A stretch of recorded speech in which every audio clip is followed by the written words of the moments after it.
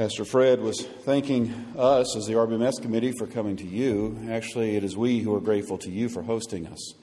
The hospitality has just been extraordinary. And what a sweet, sweet congregation God has given you.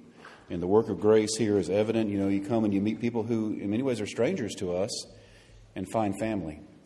Because we have the same Lord and Savior. We have the same gospel. We have the same Father. We have the same Holy Spirit living inside of us, and we press on to the same hope. What a precious, precious thing. And just a tiny little foretaste of what heaven's going to be. This morning we were on the outing. We went to a graveyard. And I haven't walked through a graveyard in a while, and I was walking through it, and I was looking at all these old markers, and it had these birth and dates, and it was made me contemplate a lot as I was just walking through it. And I was thinking, as I looked at each of these people, here's kind of the short story in stone of these people's lives. Their lives are finished. How did they die? Did they die dressed in the perfect righteousness of Christ and cleansed by His blood? Or did they die in their sins? Because at the end of the day, there's no more important question than, have you found mercy with your judge? Because someday we must appear before Him. My friend Steve Martin has taught me a lesson, and it's probably, in some ways, I would say his life message that he's imparted to me over the years and to many of us. He said, you know, living, when you die, and what is on your tombstone, if nothing can be said, then the word faithful. That's really all that's going to matter. Sometimes we want to be successful. We want to be popular, well-known. But when we stand before Jesus Christ, He's not going to say, well done, good and successful servant.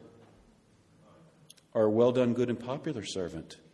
But simply to hear Him say, well done, good and faithful servant. Oh, what a joy that will be. And I found myself asking, how many of these who did know the Lord that died, how many of them were faithful? And I want to be faithful. And that has everything to do with this discussion tonight of what I have of the topic I have to bring before you. The Hebrew writer tells us that we are surrounded by a great cloud of witnesses, those who finished well. They weren't perfect. They were far from perfect. They were sinners just like us, but they finished well because they kept their eyes on Jesus. And the exhortation to us is, since we're surrounded by such a great cloud of witnesses, let us lay aside every weight and the sin which so easily besets and set our eyes upon Jesus, the author and finisher of our faith. And William Carey was one of those men who finished well. And that we can find hope for ourselves that a fallible man like him, a sinful man like him, was enabled by grace to finish well. And so by grace we can finish well too. Well, let's pray as we begin our time together. Father, we're going to talk about a man and some of the band of brothers that you raised up around him. And we love to think of these heroes, and we thank you, God, we have heroes in the faith. Lord, we thank you for men who by your grace have finished well, and we pray for ourselves. Lord, help us not to bring scandal to your name. Help us to bring glory to you, to realize it's not about us, it's about you. And even as I present the life of William Carey and his surrounding friends, Lord, we're not here to glorify William Carey. We're here to glorify William Carey's God. And we pray that you will exalt your Son and exalt him. And Lord, would you be pleased even in our young people and some of our children, perhaps this very night, to put a spark of desire in them, that perhaps someday they would name Christ where he's never been named before. And we pray it in Jesus' name. Amen. Amen. Your church belongs to an association of churches. And that is, Baptists historically have congregated as associations, and it's been going on for over 300 years. And there was a group called the Northamptonshire Baptist Association. It was actually smaller than ARBCA, 24 member churches. Most of the villages of the churches that were there, most people would have never heard of because they were in out-of-the-way places. They were impoverished. Many of their ministers were bivocational, even sometimes trivocational, because there just wasn't enough funds for them to be supported full-time in the ministry. Many of the congregations were illiterate. But they wouldn't call them general assemblies, but it was the same thing. They would get together periodically as messengers of the churches to have meetings and general assemblies. And one of those meetings took place on a Tuesday through a Thursday, May the 29th through May the 31st of the year 1792. It took place at a place called the Friars Lane Chapel in Nottingham. And yes, that's Nottingham as in Robin Hood.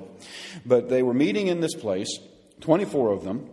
On the second day of their conference, on Wednesday morning, May the 30th at 10 a.m., one of their ministers got up to speak. He was 30 years old. He was bivocational, sometimes trivocational. And no one was prepared for what he preached that day. His text was Isaiah 54, verses 2 to 3, which in the Old King James, as he would have been reading, it says this: "Enlarge the place of thy tent, and let them stretch forth the curtains of thine habitations. Spare not, lengthen thy cords, and strengthen thy stakes.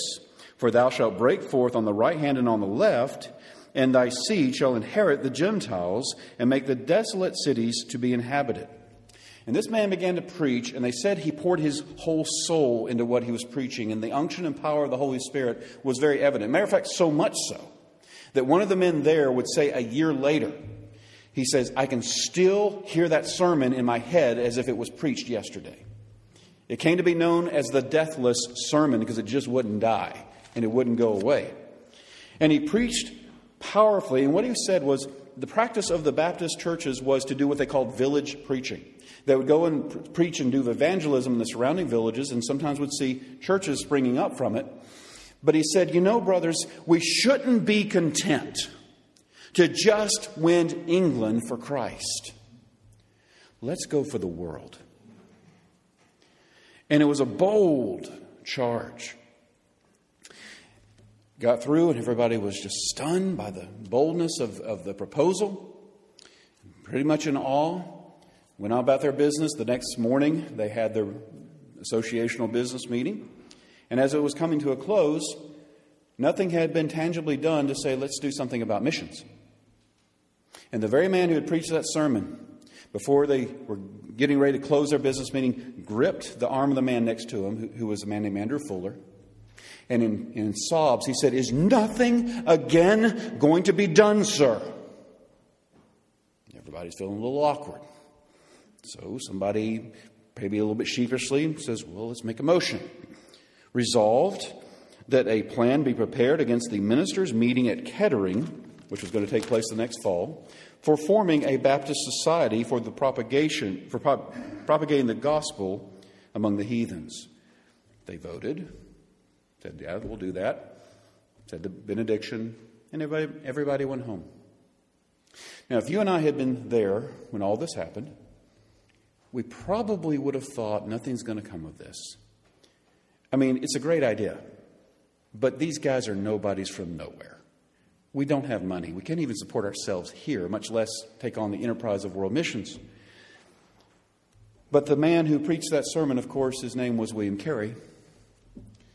And we don't have any surviving copies of that sermon. I'm hoping someday somebody in some archive is going to find a printed copy, but we don't. We do know, though, that either the two main points of the sermon or else the application of the sermon, and you know it too, because what it was this: expect great things, attempt great things.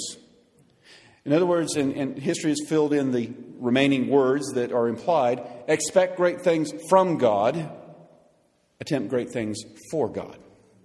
Point being this: we may be small.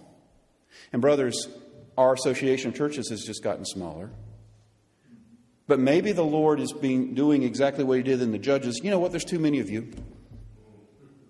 And you're going to take credit for it when this happens. So I've got to reduce your numbers, so it's going to be obvious I did it. Maybe God's preparing to do something really fantastic, and He's going to get all the glory for it. In other words, Carey was saying, we may be small, but we have a very big God, and He is not limited by our smallness. And they pressed on in faith. Well, indeed, they did meet in Kettering, which was where Andrew Fuller's church was. On Tuesday night, October the 2nd of 1792, they met inside of a widow's house. She had a little tiny parlor on the back of her house. It was 10 feet by 12 feet, 120 feet, and there were 14 men crammed into it like sardines. And they made a proposal, and they said, we are going to name this the particular Baptist society for propagating the gospel among the heathens. The men who were there were 14 men. 12 of them were gospel ministers. One of them was a deacon, and another was a ministerial student. Of those 12 pastors, 11 of them were from the Northamptonshire Association, but another one was not from Northamptonshire. He was from a sister association called the Midlands Association. He was the pastor of Cannon Street Baptist Church in Birmingham, England. He was 26 years old, but he had an interest in missions. That's why he was there. His name was Samuel Pierce. So Andrew Fuller, William Carey, Samuel Pierce were in that room. I wish I could be a fly on the wall just to look at this and to hear what was going on. They made the proposal, and Andrew Fuller passed around his empty snuff box, which always made me think they had a pinch before they went in. But he had an empty snuff box. And on the lid, it had a depiction of Saul's conversion. And they took paper pledges. There were pledges of the financial support that they were going to give to the society. The very next January, they appointed their first two missionaries. The first one was a man named John Thomas. He was a medical doctor who had been in India, was a particular Baptist. He came back. They said, we'll make him our first man. As soon as he was volunteered, William Carey said, I'll volunteer to be the second man. And in June of that same year, they sailed for India. Well, tonight, yes, I'm talking about William Carey, but I'm not just talking about William Carey. What I want to talk to you about is what the Holy Spirit did. And not just through William Carey. If you got the idea that William Carey was just the leader and the pioneer and he did it all by himself, that's not at all what happened. Without the support he had at home, without the support he had on the field, he could not have accomplished the things he accomplished. But at the end of the day, just as John Miller was telling us, it was what Jesus was accomplishing through these brothers. With all due respect to Tom Brokaw, I think of Carey and his friends as the greatest generation. I really do. And tonight, as I seek to tell you about his life, I want to do so under four basic headings. First of all, I want to talk to you just briefly about the times, give you some historical context. When did this man live? Secondly, I want to talk to you about the influences. Third, I want to talk to you about the obstacles. I know Alan and Katie know a little bit about obstacles right now, right? And the Lord has brought them through some things already, and we thank God for it. But then finally, the work. The work. So first of all, the times. William Carey was born in Pollesbury, England, on August the 17th of 1761. He died in Serampore, India, on June the 9th, 1834. He was born in 1761. The year before, 1760, George III ascended the throne. He would reign for 60 years. This is the same George III that is actually mentioned by name in our Declaration of Independence. As a matter of fact, when the Declaration of Independence was signed on July the 4th, 1776, Carey was 14 years old. And the American Revolution would take place in the 8 years of his teenage years during that time. In 1789, 3 years before the Mission Society was formed, Carey was a 28-year-old pastor, and France decided to have a revolution of its own. And the French Revolution that took place there ended up with Louis XVI having his head taken off, as well as the Queen Marie Antoinette, and saw the rise of Napoleon Bonaparte. In 1805, some of you maybe who are familiar with British history know that Lord Nelson fought the Great Battle of Trafalgar, and though he died, it was a great victory for England. At that point, Carey had been laboring in India for 12 years. From 1812 to 1814, and this connects to a little bit close to home for you guys, we had a second war with Great Britain. And it ended, a peace treaty was signed in 1814, but the good people of New Orleans did not get the memo. And so they had their own little fight. And as the old song says, we fired our guns and the British kept a-coming. There wasn't quite as many as there was a while ago. We fired once more till they began to running. We're down the Mississippi to the Gulf of Mexico. Well, Carey turned 53 that same year. On July the 26th, 1833, just a year before Carey died, English Parliament abolished the slave trade. And just a few days after that, 3 days after that, the chief architect of that bill passed away, having seen that the fruit of his labors. He was 2 years older than Carey and was an ardent supporter of Carey's mission. His name was William Wilberforce. 2 years after Carey's death, he died in 1834. A Mexican dictator named Santa Anna marched against the Texians, who were held up in a little-known place called the Alamo, and they slaughtered 200 Texan patriots. Well, that was 2 years after Carey died. I give you all that just to give some sense of the background and the context in which he lived. It was obviously a time of political turmoil and upheaval and revolution, but I would submit to you, brothers and sisters, the greatest revolution was the one that was going on the mission field. So that was certainly the times. But secondly, the influences. It certainly can be said that the missionary enterprise that was led under Carey and his friends certainly was ultimately the fruit of the Protestant Reformation. But more directly speaking, it was the fruit of what had gone on a generation earlier in what was called the Great Awakening. The Great Awakening took place under men like George Whitefield, whom we heard about last night, and John Wesley. Do you know even secular historians acknowledge that the French Revolution never came to England because John Wesley preached the gospel? And because of it, as one brother has said, peace came to streets because Christ came to hearts. George Whitefield preached in the open air. As you may know, he was ejected from the Church of England. And so he says, well, if I can't have your pulpit, I'll just preach in the open air. Pastor Steve said last night, he talked about how he first began preaching in the open air before the coal miners, and he spoke about how they had the blackness on their face and the coal dust as they come out. As Whitefield began to preach and the Holy Spirit's power began to convict these men, he looked out on their faces and he could see white gutters coming down their faces because they began to weep. And they were struck with conviction. In so many ways, Whitefield and Wesley, men like that, they taught us much about evangelism because they didn't have the mindset, come and see. They had the mindset, go and tell. Let's take the gospel into the highways and the hedges where sinners are. Let's take the gospel to them. J.C. Ryle calls it the aggressive system. If you want a good short biography on George Whitefield, read J.C. Ryle's 2-chapter biography. It's the best short treatment of George Whitefield you'll find anywhere. But in terms of influence, there's another contemporary of Whitefield and of Wesley that we really cannot overlook, and that is the man named Jonathan Edwards. Particularly his writings that were done a generation earlier would influence the men who propagated world missions. 2 of his writings I want to highlight at the moment. I'll come to a third later. But one of them was this. In Scotland, there was a movement among Scottish ministers to say we need to begin having concerts of prayer once a month in addition to our normal prayer meetings, praying specifically that God would bring revival to his churches and would propagate his kingdom throughout the world. And they began to do so, and they wrote a proposal that way, and it fell into Jonathan Edwards' hands, and he thought, that is a great idea. I want to do something like that myself. So he penned a book which was published in the year 1747 calling for these same concerts of prayer. Now, if you know anything about those days, when men published books, their titles would be really, really long. And it would basically give you a table of contents describing what the book was all about. Jonathan Edwards' book, his call to prayer, was 145 words long. I'm going to give you the short version, okay?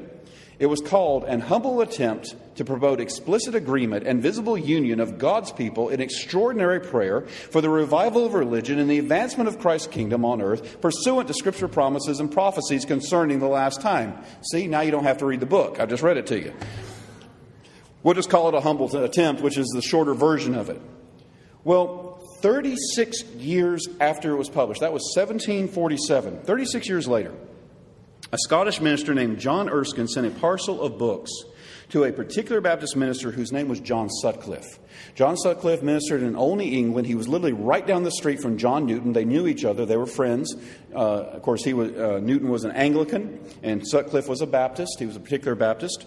And this packet of material came into Sutcliffe's hands, and in it was An Humble Attempt, a copy of Edwards' book that had been written decades earlier. He read it and was deeply convicted and impressed by it. And he was a member of the Northamptonshire Baptist Association, same association Carey was in. And he said to the men at one of their association meetings, he says, brothers, we need to read this and we need to start doing this. We need to start having this once a month meeting. On the first Monday of every month, we're going to have a special meeting just for revival and for God to advance his kingdom on the earth. They did so. They did so for 8 years prior to the formation of the Baptist Society. You can say the Baptist Society was birthed in the prayers of God's people. Now, the Midlands Association, of which Samuel Pierce was a part, adopted the same practice. And when Pierce came to Cannon Street Baptist in Birmingham in the year 1789, he found that was the most well-attended prayer meeting in the entire church. And he preached about it, promoted it, and it became to be even more well-attended. What is fascinating is for him to read about Pierce and his account of God's people, because as they began to have a vision for world missions, he literally said that you could not hear a prayer prayed in anyone's prayer closet or in their families or in their congregation. He said, you will not hear a prayer uttered without the cause of world missions being mentioned in it. Matter of fact, so much so, he said, I would be as surprised to hear the cause of world missions not mentioned in prayer as I would to hear the name of Jesus himself omitted in a prayer. So the hearts of God's people were being stirred up to the things of world missions because of all this. There's a second book that Jonathan Edwards penned. Actually, it wasn't his book, but he was influential in getting it to us, and it had a huge influence.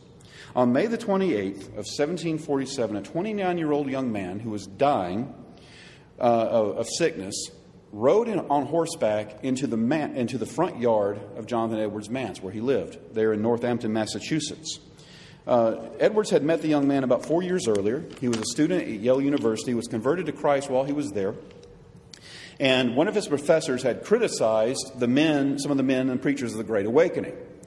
Well, when he heard that, being full of young man's disease, he says, well, that chair over there has more grace in it than that professor. Unfortunately for him, his words got back to the professor, who was not happy that he had said this. And so they had threatened to throw him out. Jonathan Edwards learned about the young man. The young man was very broken and repentant and sought their forgiveness. Jonathan Edwards came to his aid and tried to say, hey, give the guy a break. He's young and stupid. He's young and dumb. Forgive him. But they refused. They would not. They expelled him and would not let him graduate. But in God's strange providence, an opportunity was opened up to him to go into New York to preach to native Indians. Now, you need to understand, in those days, the colonies, we think of the states as these massive places now. You have to understand the colonies were basically coastline cities. Everything was on the coast, and the western part of all the states was not unexplored territory. But he went into the midst of these native Indians and saw God bring revival. And these Indians began to be converted. Well, by the time he showed up at Jonathan Edwards' manse 4 years later, in 1747, he was dying of tuberculosis. And as he was dying, and the Edwards family was taking care of him until his death that October, he said to them, he had all these books and writings that he had done. He says, I want you to burn all my personal effects when I die, because I don't want any glory to myself. Jonathan Edwards read his diary and his journal. He says, sir, you can't burn this. You need to let me edit it. And the man agreed. He let him do so. He died and was buried. Jonathan Edwards took the next 2 years to different times to edit the work. He actually wrote a short biography of the young man and published it in the year 1749. The book was called The Diary and Journal of David Brainerd. This book would later fall into the hands of William Carey. William Carey would read it, be moved by it. It was one of the few books he actually took with him to India. It is said Carey could quote entire passages of it by heart. Its influence cannot be overestimated. Hundreds of missionaries have gone onto the mission field reading this book. Very wonderful, just anatomy of a godly man. A man who had faults and warts just like all of us, but a man who loved the Lord. So very, very influential in that way. Another huge factor in the influences that propelled the mission cause was the fact that the Baptist churches were organized as associations. It could not have been done without it. As I've already told you, they were impoverished. No one single church could do it, but combine their resources together, and they could. And so associations were absolutely essential and necessary to it. But it's not just the reality that they could pool their resources. What is amazing is as you read about the godly men God brought together. Men like Andrew Fuller, John Sutcliffe, John Ryland Jr., Samuel Pierce, William Ward, Joshua Marshman. Some of those men would later be called the Serampore Trio because Joshua Marshman, William Ward both went and joined Carey on the field. There were also men called the Home Trio. Andrew Fuller, who was the first secretary of the Missionary Society, Sutcliffe and Ryland. Pierce was hugely influential. He died early in 1799, so he was only around a little short while, but a very godly influence. You would recognize, for the most part, their theology, by the way. Samuel Pierce had to write a circular letter for his association. And in it, he talked about the doctrine of justification. And he read from a confession that you may have heard of called the Baptist Confession of Faith of 1689. And he quoted it from chapter 11 on justification. It says, "Those whom God effectually calls, he also freely justifies, not by infusing righteousness into them, but by pardoning their sins and by accounting and accepting their persons as righteous, not for anything wrought in them or done by them, but for Christ's sake alone.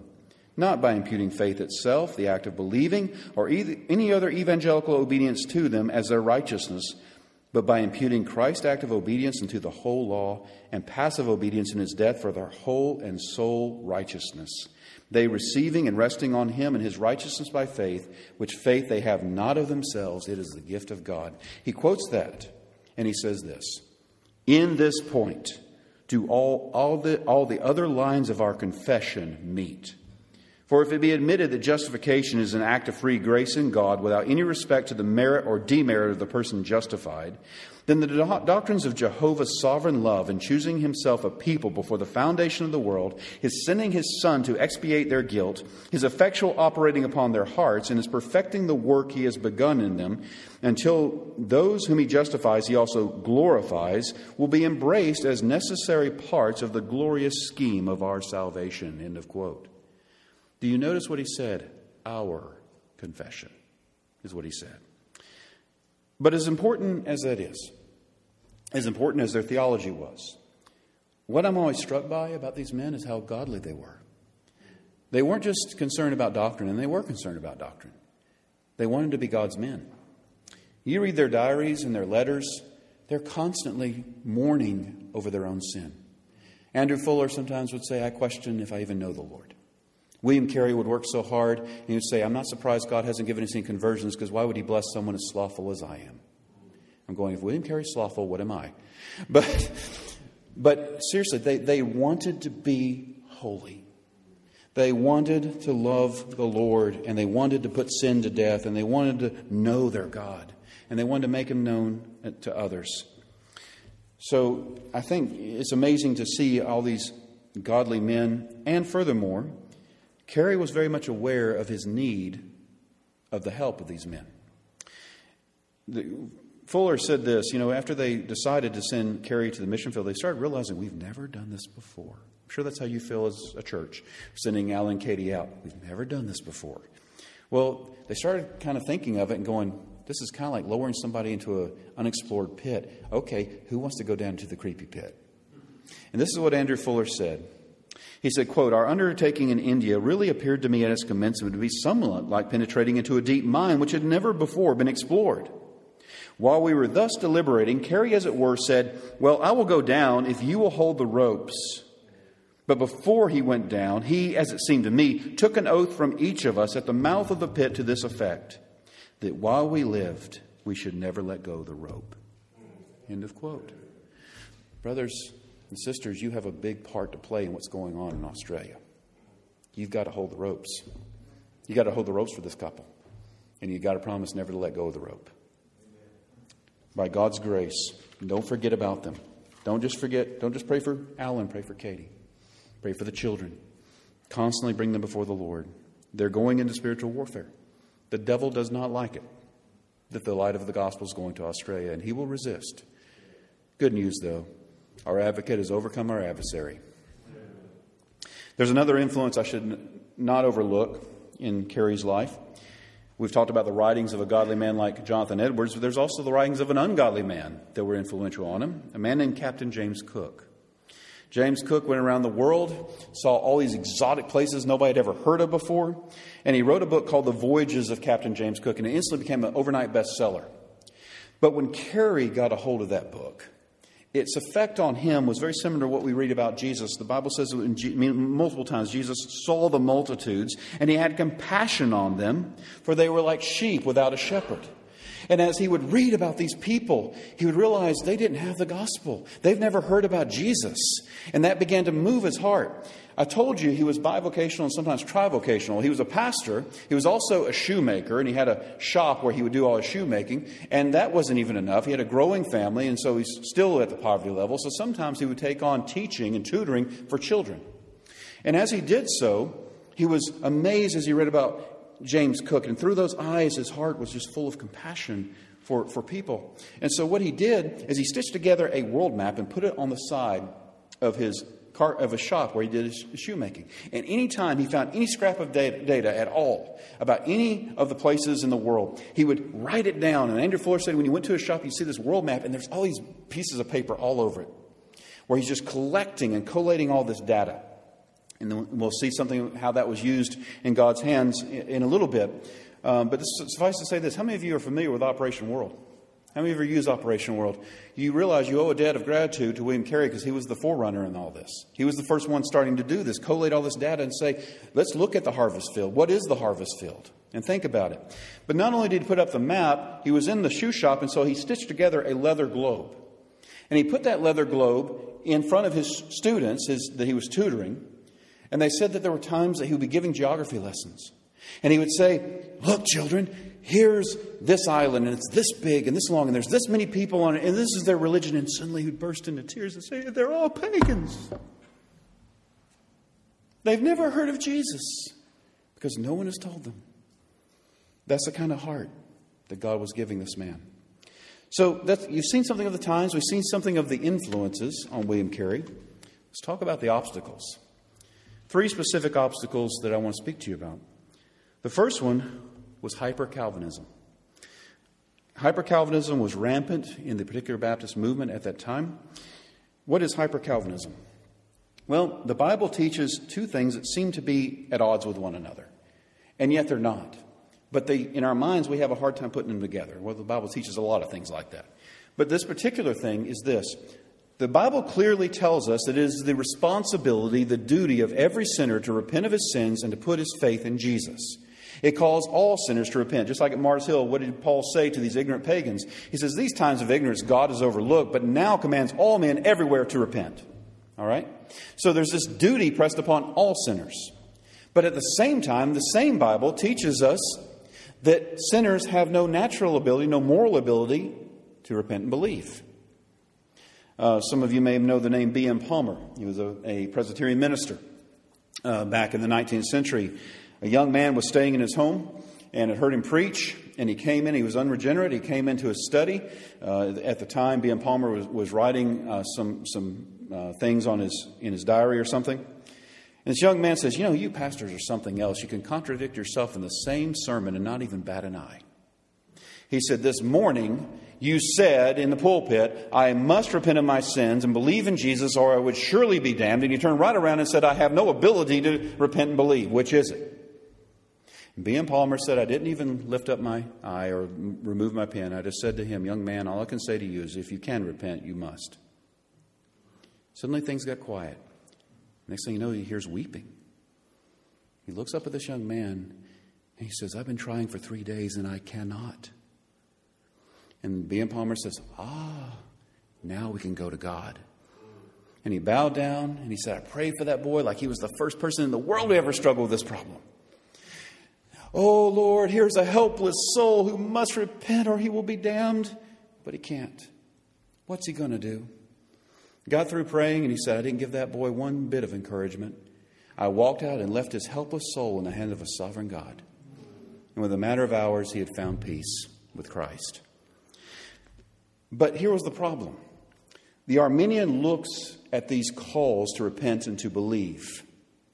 And he says, well, if God requires sinners to repent and believe, they must have a free will, the natural ability to repent and believe. So we don't believe in total depravity. But then the hyper-Calvinists went the other direction.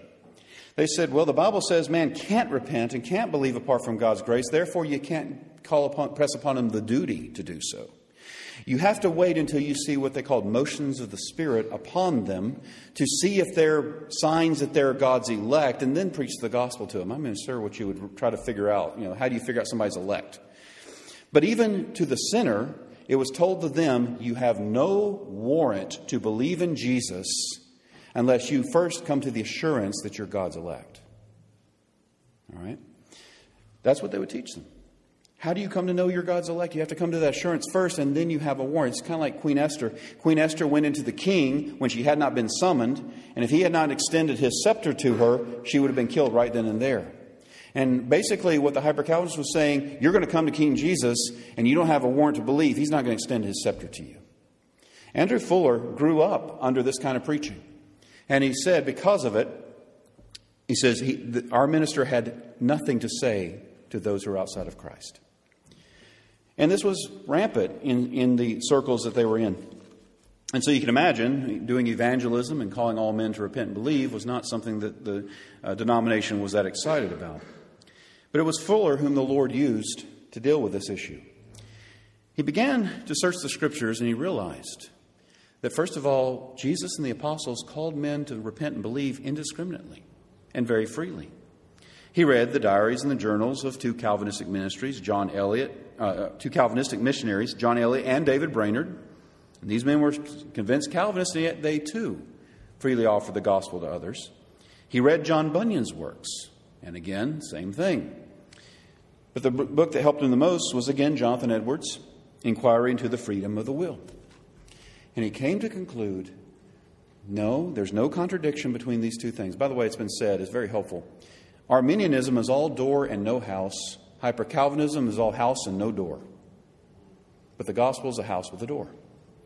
And so Andrew Fuller published a book in the year 1785 called The Gospel Worthy of All Acceptation. And it broke the back of Hyper-Calvinism. And they said, all right, let's do missions. But I want to make an application here before we go any further. Doubtless, even in a crowd this size, there are some who have not yet closed with Christ. And I want to encourage you with something. You don't have to know whether or not you're elect in order to come to Christ. You have to know you're a sinner, and Christ is a great Savior. And He has promised if you'll come to Him, He will receive you and He will save you. And you say, but you don't know my past.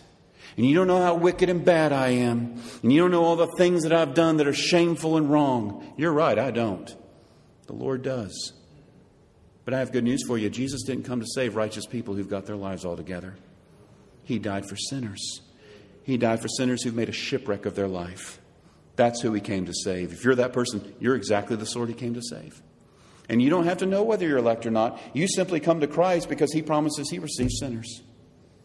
We sang it just I guess it was yesterday, we sang it, the great hymn, He is willing, or He is able, He is able, He is willing. Doubt no more. Jesus is able to save you. He's just as willing as He is able. Come to Him as a sinner. George Whitefield had a saying. He said, you must come to Christ through the grammar school of repentance and faith, and then you can graduate to the University of Election. But this broke the back of Hyper-Calvinism. There's a second issue, though, a second hindrance before the men who were trying to do the missions. And that was what was called the modern question. It was as big as the problem of Hyper-Calvinism. The modern question was this. We think that the apostles already fulfilled the Great Commission. And since they fulfilled it, we don't have to do it anymore. As a matter of fact, this was so pervasive, it actually made its way into their hymnody. One of their hymns said this, quote, go ye into all the world, the Lord of old did say, but now, where He hath placed thee, there He would have thee stay. End of quote. It's really bad. It's bad enough when you teach a bad doctrine, but when you start singing it, things are getting really bad, right? Well, there's a story of questionable historicity that involved this question. Baptist minister John Ryland Sr., who was part of the Northamptonshire Association in 1786, was sitting around with a group of ministers. William Carey was there. And he asked the question, hey guys, let's talk about some theology and let's debate something. And William Carey proposed, let's talk about whether or not the command given to the apostles to teach all nations was obligatory on all succeeding ministers to the end of the world, seeing that the accompanying promise was of equal extent. And according to the legend, John Ryland Sr. said, sit down, young man, sit down. When God is pleased to save the heathen, He'll do it without your help or mine. Now, there's question as to whether or not that was actually said. William Carey said that was what was said. John Ryland's son, John Ryland Jr., said it wasn't quite that way. But whatever the case, there seems to be evidence there was some sort of controversy going on. And we know for a fact this controversy of whether or not we're supposed to continue obeying the the Great Commission was an issue. A third obstacle was simply the impracticalness of it. Nobody knows who we are. We don't have much money. How are we can't even support ourselves, much less fund the missionary enterprise. But even more than that, this could potentially be lethal. We could send somebody to a nation full of cannibals and they'll get their first taste of the gospel because they're going to cook us and eat us. That was literally the way people thought. Well, if Andrew Fuller was instrumental in helping to overcome the hyper-Calvinist question, it was William Carey who was instrumental in overcoming the modern question. At the encouragement of his friends, he published a book in 1792 called An Inquiry into the Obligation of Christians to Use Means for the Conversion of the Heathen. I got a copy of it right here. If you want to read it for yourself, you can go on the book table. There's a book by Daniel Weber called William Carey, the Missionary Vision. The entire thing's printed in the middle of it. You can read it. It's still relevant today. Late missiologist J. Herbert Kane said that this book was the 95 Theses of the World Missions Movement. And basically, what did he do? Carey, in the first section, answers the modern question. He says, something? As churches, we baptize new believers, don't we? And we still claim the promise that Jesus is going to be with us till the end of the age. How can we obey the command to baptize and claim the promise of the Great Commission, but we're not going to obey the other parts that tell us to go into all the world and preach the gospel to every creature? It just doesn't make any sense. In the second section, he outlined the history of mission, starting with a survey of the book of Acts and bringing it up to men like Brainerd and things like that and what had been attempted in the past. In the middle section of the book, he took his wall map and took all that data and gave a survey of what the need was. And so he gives you the statistics about what was going on in the nations. In the final sections, he then talks about the practicality of it. He says, brothers, there are people who risk life and limb so they can make more money. They do all kinds of things, are sending out people to all parts of the world. And we're Christians and we have the greatest cause and we're not willing to sacrifice for this. And maybe we will be martyred. But isn't Jesus worth that to us? We have a command and we have the means to obey the command. So what excuse do we have not to obey it? Well, again, this was a massive thing. You might say they were expecting great things from God. They were attempting great things from God. So we've seen the times, the influences, the obstacles. But now I want to focus finally on the work. Let's talk about the work. The William Carey family left and the John Thomas family left on June the 13th, 1793. 5 months it took them to get to India. And then it was 7 years of hard toil and labor before they even saw one convert. But finally, in God's strange providence, Krishna Pal, the first convert ever made, it's amazing how it happened. He fell and dislocated his shoulder. And because he was in so much pain, they said, hey, there's this medical doctor. His name's John Thomas, and you can get him to reset your shoulder. So they brought him to John Thomas. He reset his shoulder, and then he began to share the gospel with him.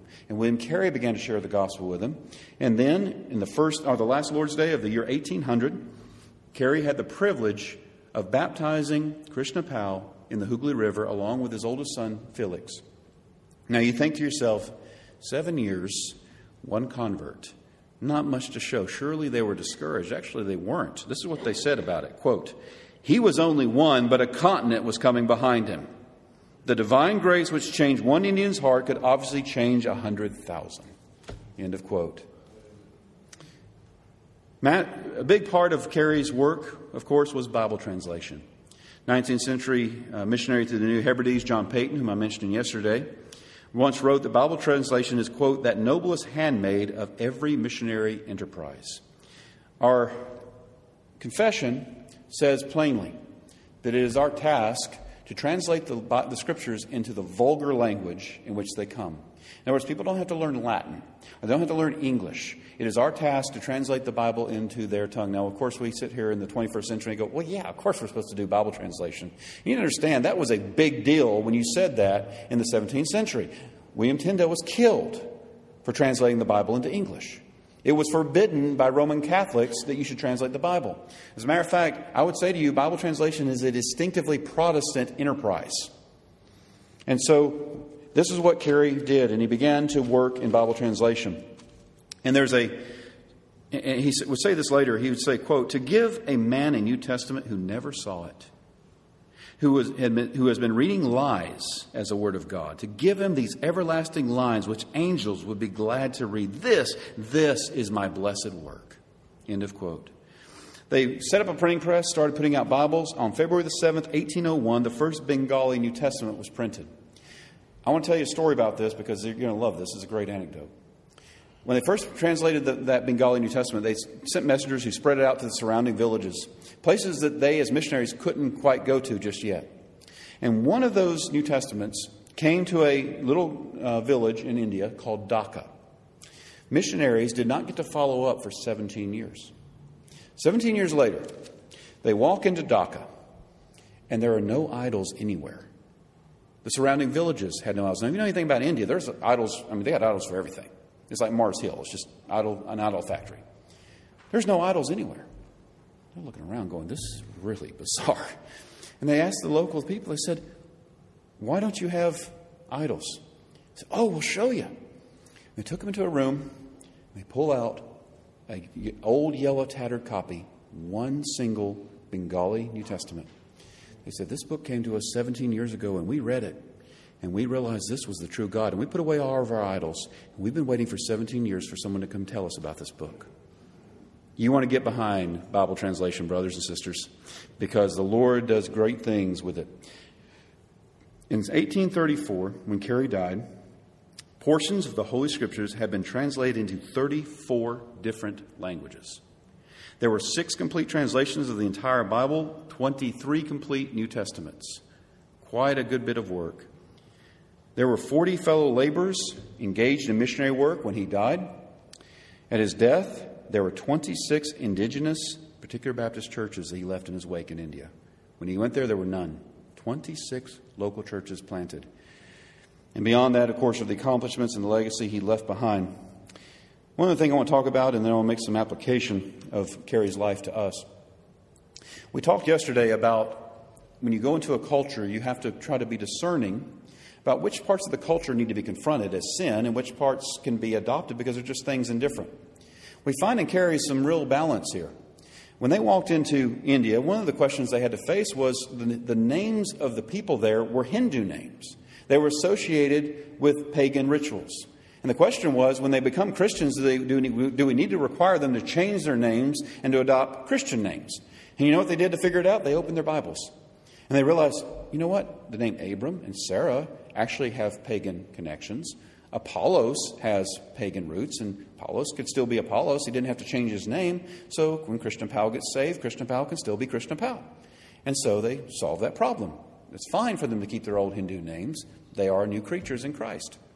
But then there was another issue that they had to face, and it was the issue of communion. In those days, they didn't do like we do. We pass out we've got something that passes out the individual cups, and we drink the individual cups. They used a common cup. They would share a common cup and pass it around, and each person would drink from that same common cup when they took the Lord's Supper. The problem in India was you had the caste system, which was part and parcel of Indian culture. And there were missionaries who had the problem with, here's the question, okay, when someone comes to Christ and he's a high caste person can't drink after a lower caste person or he loses his caste. He's an outcast from his family and all the rest. And so there were missionaries who tried to accommodate that. And then what they would do is they'd have different cups for different castes. So all the high caste people would share that cup, and the low caste people would share their cup. And what's that cause? It causes division in the body of Christ. William Carey and his friends looked at that and said, that is contrary to the gospel. No, we won't do that. If you're going to be baptized as a convert, you have to renounce caste. And it's just part of the cost of following Jesus. And you had to be willing to have communion with your lower caste brothers because we are one body in Christ. Now, Christian Powell was a low caste man. That was the first convert. The first high caste man that was ever converted. I love this story. It's so great. They baptized him. He was added to the church, and that evening they had their first Lord's Supper together. And the high caste man was sitting there in the room, and they were passing the cup around. Krishna Powell, the low caste man, put the cup to his lips. The high caste man got out of his seat, walked over, took the cup from Krishna Powell's hand, and put it to his lips. You're my brother in Christ. Praise God for that. What a tremendous, tremendous thing. Well, what can we learn from William Carey? There's 3 things I would set before you. First, and this is very important, those who send are as important to the missionary endeavor as those who are sent. In Romans chapter 8, we have what's called the golden chain of redemption. And you all know what that is, right? Paul says, those whom God foreknew, these he also predestined to be conformed to the image of his Son. And those whom he predestined, these he called. Whom he called, he justified. Whom he justified, he glorified. God foreknew a people, not because he foresaw them, but because he set his love upon them in eternity past. And he foreknew them. He knew a people. He didn't say he foresaw something. He says he foreknew a people. And the people he knew, whom he had chosen, he predestined. He predestined, he foreordained they should be conformed to the image of his Son. And in the fullness of time, through his word and Spirit, he calls them. And it's an effectual call because they all come to Christ. Irresistibly, not kicking and screaming, but most willingly because God makes us willing. He makes Jesus so irresistible to us, we come fleeing to him and embrace him. And those whom he calls, he justifies. He imputes the righteousness of Christ to them. And then he says, those who justifies, he glorified. Now, it's interesting. Our glorification is still in the future, but it's so certain and steadfast it's going to happen. He speaks of it in the past tense. As good as done. All right? That's the golden chain of redemption. Now tell me, which of those chains can you get rid of? Which one of those links in the chain can you get rid of? None of them. But you realize 2 chapters later in Romans 10, Paul gives us another golden chain. It's the golden chain of world missions. And he gives it in reverse order. He says, those who call upon the name of the Lord shall be saved. But what's he say next? How shall they call upon him who they do not believe in? So you got to call is one of the links. And believing, having faith in Jesus is the next link. But how can they believe in someone they've never heard of? So hearing is the third link. How can they hear if there's not a preacher? That's the fourth link. But there's a fifth link. How can they preach unless they are sent?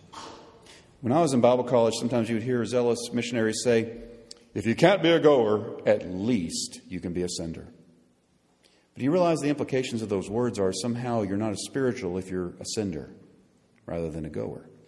According to Paul, that's not true. You are just as essential as a sender to the cause of world missions as those who are going. And so, brothers and sisters, don't undermine or underestimate the role you have in sending this dear couple out. You are huge to the missionary enterprise, and when they stand and get their rewards from Christ someday, you're going to share in those rewards because you had a part in holding the ropes. And we've got to learn how to hold the ropes. We need to study missiology, even if you're not going to be a missionary. I want these folks to know the ropes are being held. And I've got to have strong spiritual biceps to do that. And that means I've got to know mission theory and mission history. I want to know and eat, sleep, and drink mission so I can help in any way I can. Because at this point, I don't feel called to go myself, but I do feel called to hold the ropes. And you are called to hold the ropes. Be faithful to do so. Learn all you can about missions. I encourage you, avail yourself of these books here. Eat them up. Read them so you can know about missions. Second thing I've set before you is we learn from Kerry. We don't just need to learn from Kerry's triumphs. We need to learn from his mistakes too. And in sending out missionaries, lay hands on no man hastily. The Pickering Baptist Mission Society was formed on October 2nd, 1792. It was the very next month in November that, I believe it was Andrew Fuller, started corresponding with this John Thomas fellow. But he had never heard of John Thomas before that. That was November.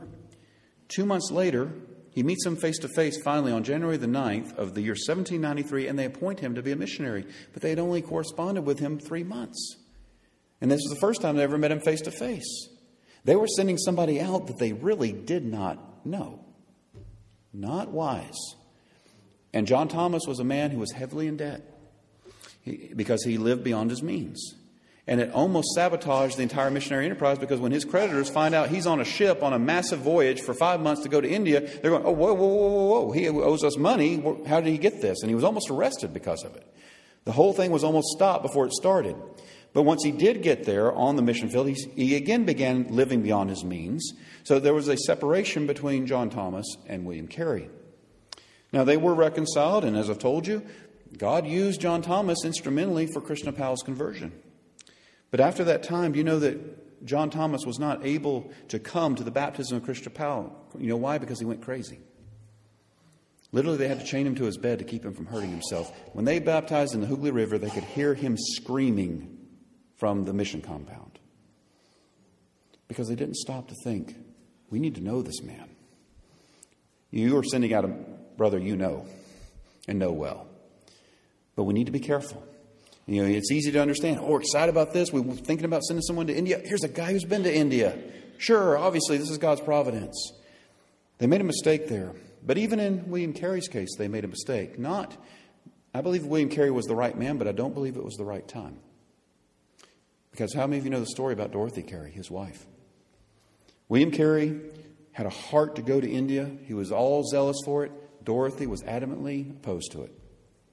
And they wrestled with this, tried to persuade her, and she wasn't persuaded. In fairness to her, she had never been more than 50 miles away from her home, and we're talking about going to this exotic place on the other side of the world.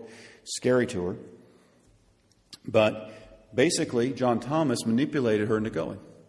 He basically said, Carey said, I'm going to go. I'll stay there for 2 or 3 years. I'll take my oldest son, Felix. We'll come back. We'll get Dorothy and the rest of the kids. You understand, Dorothy was also pregnant at the time.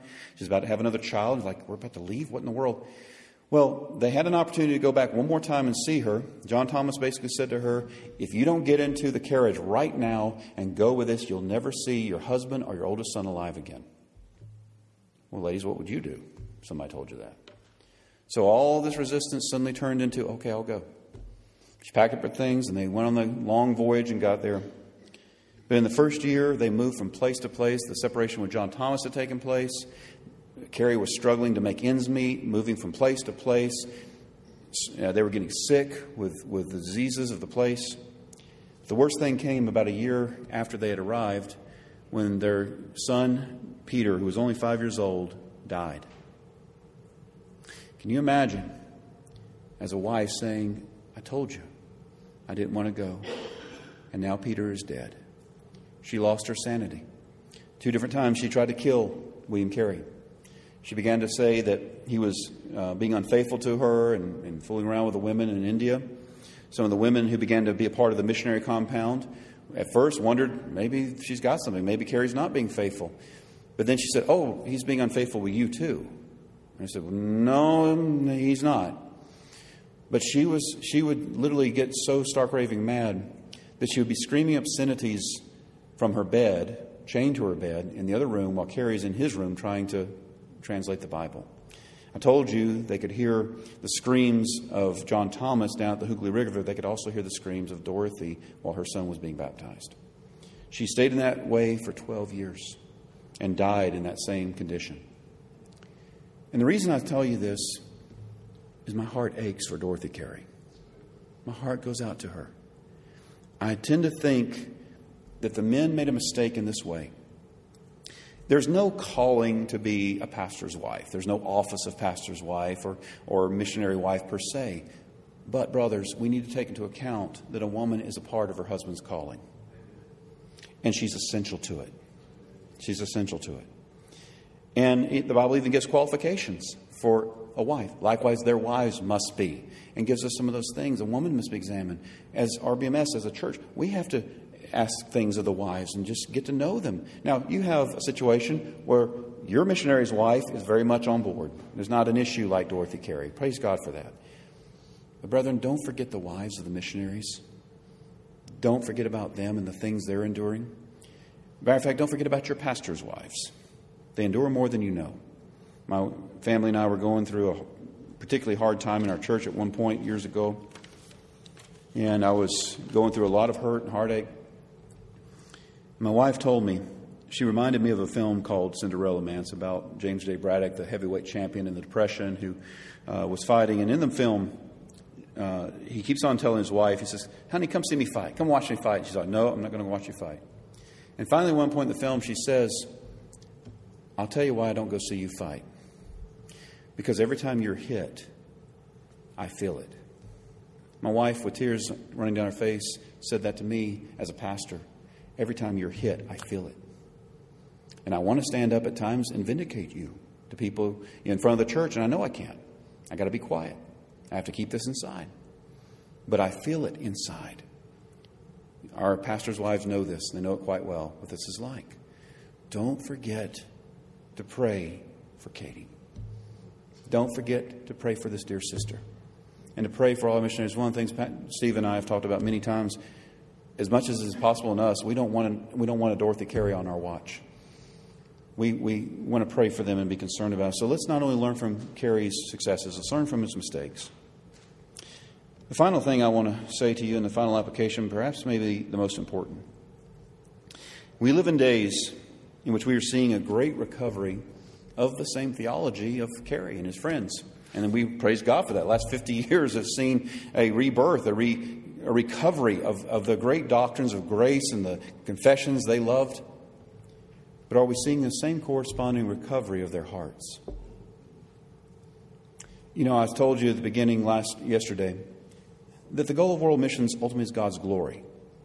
Yes, that is true. And that sustains us even when people are rejecting us and being wicked and evil. But that doesn't mean that we're not supposed to love people. That we're supposed to keep before us the value of never dying souls. That we are there to love them. I'm always convicted by Paul in Romans chapter 9. It's an amazing statement.